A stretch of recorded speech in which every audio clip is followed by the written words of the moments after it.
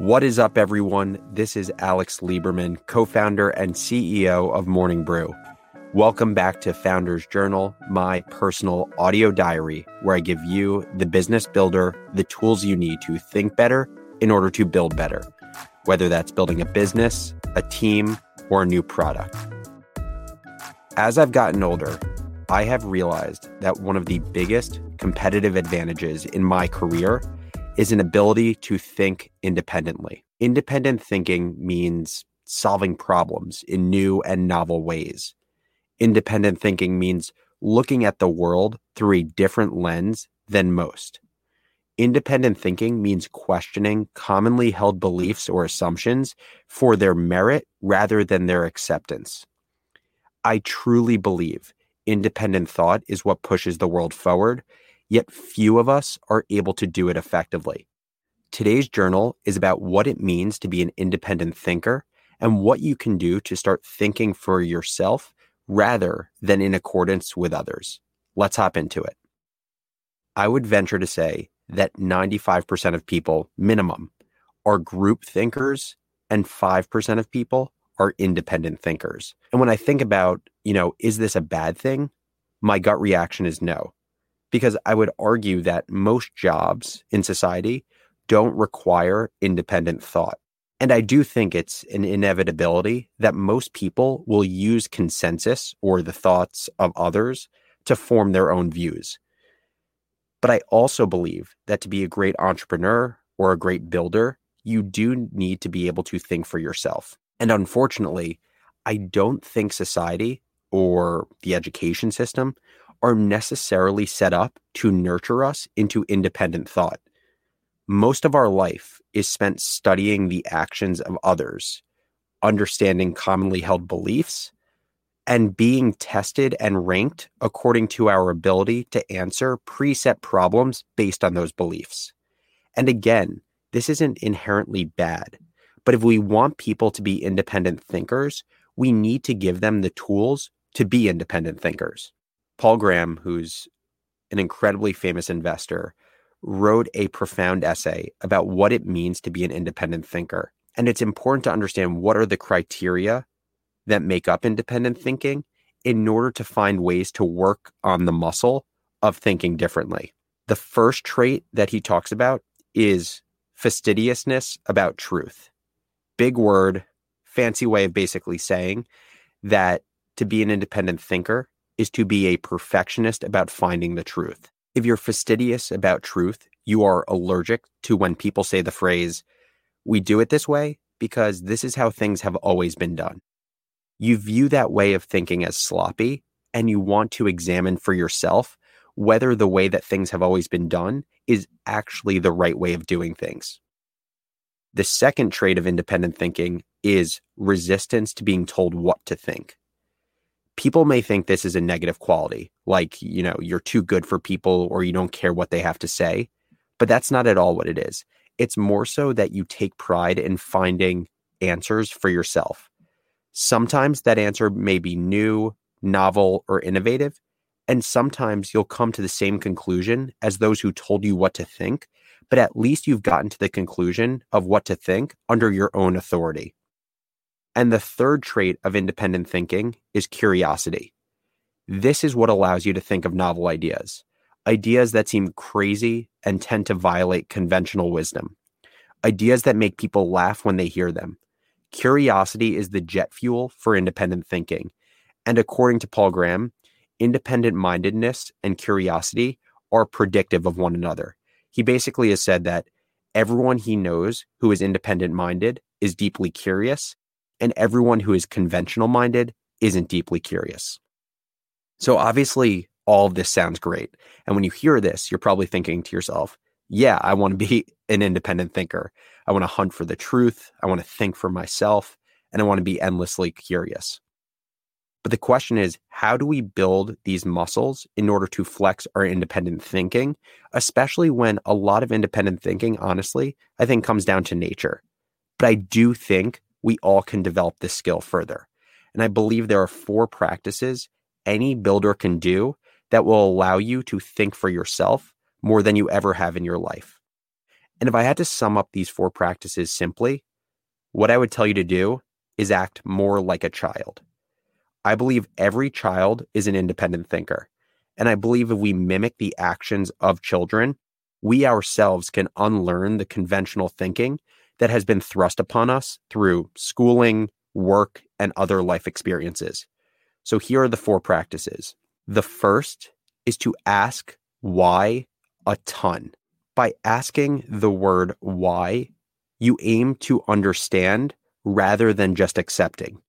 It is such a high leverage word. By asking it, you open yourself to finding truth when so many others have just accepted the thing that you are questioning to be true.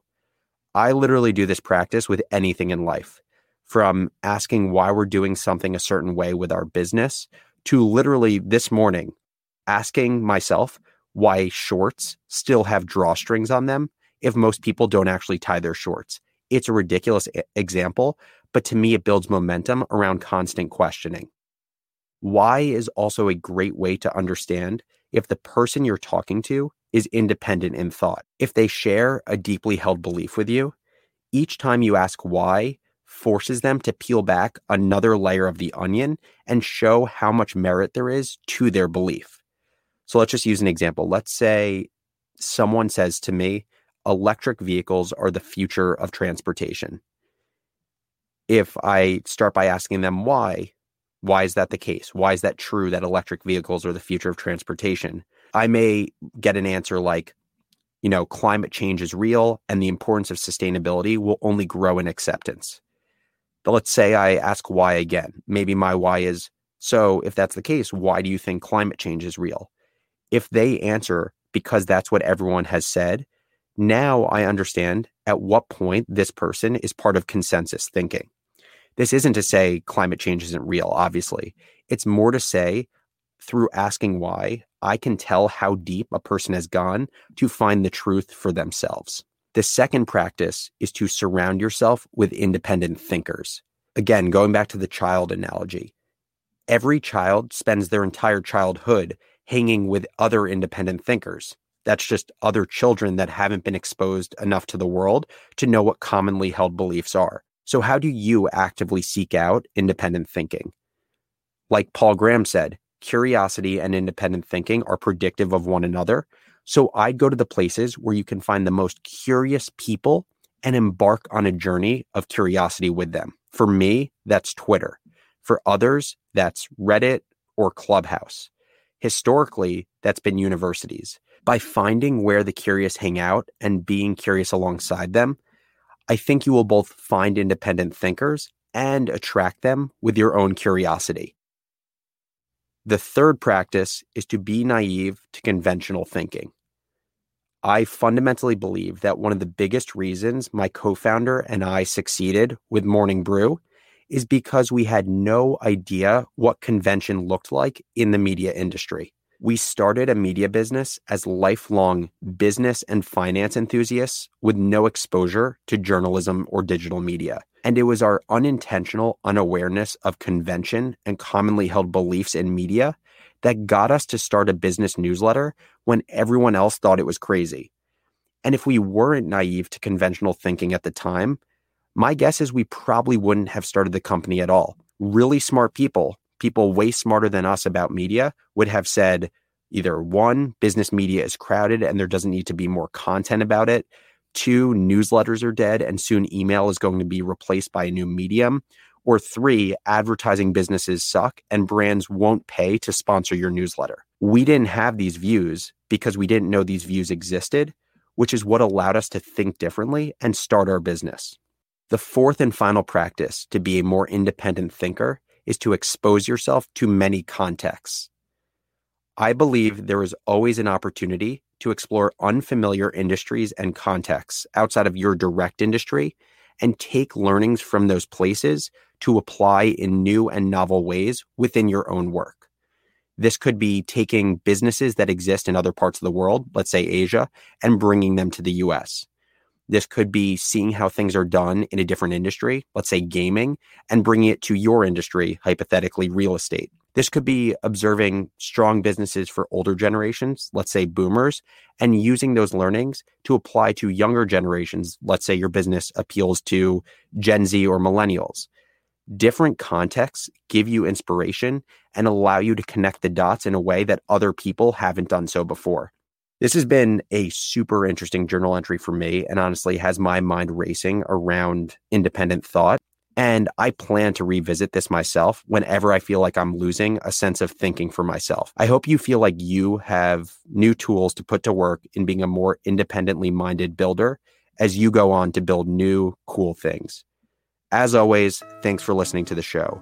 I would love to meet my listeners, so here's what we're going to do. Shoot me an email introducing yourself to alex@morningbrew.com. Share your name, where you live, what industry you work in, and why you listen to this podcast. I'm going to pick one lucky listener to do Founder FaceTime with me. 15-minute FaceTime, you and me. We talk about anything you want to discuss. Thanks so much for listening, and I'll catch you next episode. Take your business further with the smart and flexible American Express Business Gold Card. It offers flexible spending capacity that adapts to your business. You can also earn up to $395 in annual statement credits on eligible purchases at select business merchants. That's the powerful backing of American Express. Terms apply. Learn more at americanexpress.com/business gold card.